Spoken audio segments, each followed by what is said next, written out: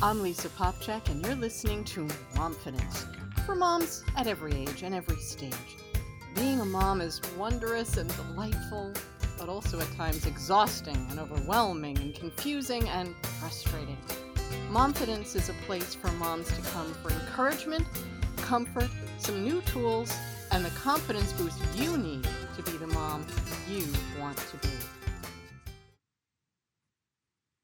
Hello. Thanks for joining me. Being a mom, wow, it entails a lot, doesn't it? Are there times where, as a mom, you feel overwhelmed or scared by all the things involved in your mothering? What is it that gets to you? Is it the sleep deprivation and all that comes with it? Is it the angry child? Is it the lack of good parental role models in your own childhood, so you're not quite sure what to do now? Is it your concerns about the future? Some or all of the above? Mothering can bring up so many fears for so many reasons, unique to each one of us. But we each experience them. They often manifest themselves as unsolicited internal messages that can cause anxiety, sap our energy, cause us to doubt ourselves.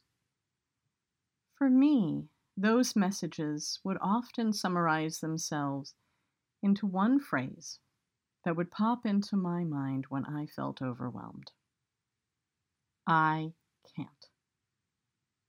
When those moments in life would loom up at me and weaken me, seemingly out of nowhere, I would feel more than hear. I can't. I can't get all this laundry finished and still have time to be the present mother I want to be. I can't handle my children's overwhelming feelings and my own right now. I can't balance everything I need to balance. I can't multitask for one more minute. I can't handle this incredibly stressful circumstance. I could share so many more examples.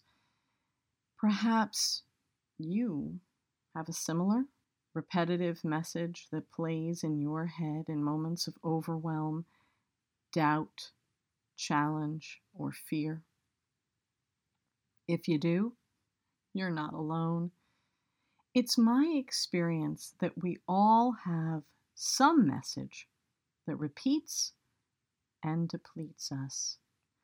For years, I thought I had two choices in dealing with this message. The first was to push through and just do what I could. This wasn't entirely a bad choice. I often would accomplish things, but I often felt depleted and exhausted and self-critical afterwards. I know that if this had been the best way, I would have felt successful, accomplished, and more connected to myself and God. The second choice was to just let my feelings escalate into a state of complete overwhelm, which left me emotionally depleted and having to climb further out of an emotional hole before I could deal with the things I had to deal with, because none of it goes away just because I freak out about it. I personally try to take some time alone every day with God. During that time, I use part of it to bring any frustrations I'm experiencing to God and ask Him to give me a listening heart for His guidance. Then, one day, in my prayer time, I realized that I've been misinterpreting this "I can't" message all along. I had been interpreting it as a self-critical, depleting message, so it disempowered and frustrated me. I now realized that those words should be perceived as an invitation from God, inviting me to allow Him more intimately into the nitty gritty of my life. There's an element of truth in the I can't message. I cannot do anything on my own. Recognizing this is freeing. For example, I can't breathe on my own, nor can I make my heart beat. I cannot have a creative thought all on my own. I cannot perfectly enact my plan for my day, nor my will for my children's lives. It is God who has the power and the plan. I can choose to cooperate with it or not. He put me here to know Him and to love Him and to experience His love and share it with my family through everything that I do. I experience more peace and success when I pause to acknowledge His loving presence in my life and His desire to help me all the time. I experience Him more when I stop trying to impress Him and I just ask Him to help me with all I have to do. Every mom has the experience of watching her child take on something not yet within their capabilities. We stand there watching, wishing they would accept our help as they try harder and harder until they burst into tears of frustration. This is so similar to my I can't moments. God is right there, waiting to help and comfort me, but like an intense child, I chose to block Him out, or at least to hold Him at arm's distance. But if I instead read the I can't message as an invitation, I can choose to take a pause, a deep breath, and pray. You're right, Lord. I can't. I need You. Please help me. Give me the grace I need so You can show me the next small thing I need to do. Open me to Your help and Your help through others.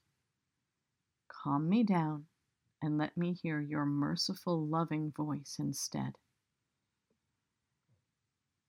Give me Your guidance. When I do this, I open the way for Him to accomplish good things, big and small. For example, when I ask Him for His help with that overwhelming pile of laundry, I may get the grace to stop and just ask my family for help instead of trying to power through it by myself, frustrated and feeling alone. Or I might see a way to fit it into tomorrow's schedule after first getting a desperately needed night's sleep. I can also do this when my struggle actually involves other people as well. For example, I can ask God for the grace to take a moment to pray with my children for clarity in a situation they're struggling with, rather than just push in and give them my own ideas. I can choose to pray silently before a meeting that God would direct all the minds involved to the best outcome. In any situation, pausing to invite God in, especially if I do it before the situation becomes stressful, always yields more empowered and peaceful results than when I try to handle it by myself. I believe my experience is something that may resonate with many moms. So that's why I'm sharing it here today. Because instilled in each of us is an invitation to co-create our lives with God, who's the great creator. By letting Him into each moment of our lives, we can overcome those depleting voices as He replaces them with grace, peace, and power, one moment at a time. No moment is too big or too small for Him to care about. He wants to love, support, and help us in every moment because He loves us. He's just waiting to be asked. So now, I work really hard to make it a practice to invite Him into my day and throughout each day, especially if that depleting message starts to creep back in. And I'm always startled and grateful at how lovingly He shows up. So the next time you're feeling that depleting message, the next time that overwhelm starts to get to you, consider accepting God's invitation and let Him in to the moment and ask Him to help. Ask Him what the next small step He wants you to take is, and see how He comes through one moment at a time, because He really does love you. Thanks for joining me today for this Momfidence moment. If you want more encouragement, come on over to momfidence.org for the blog and other confidence-boosting resources.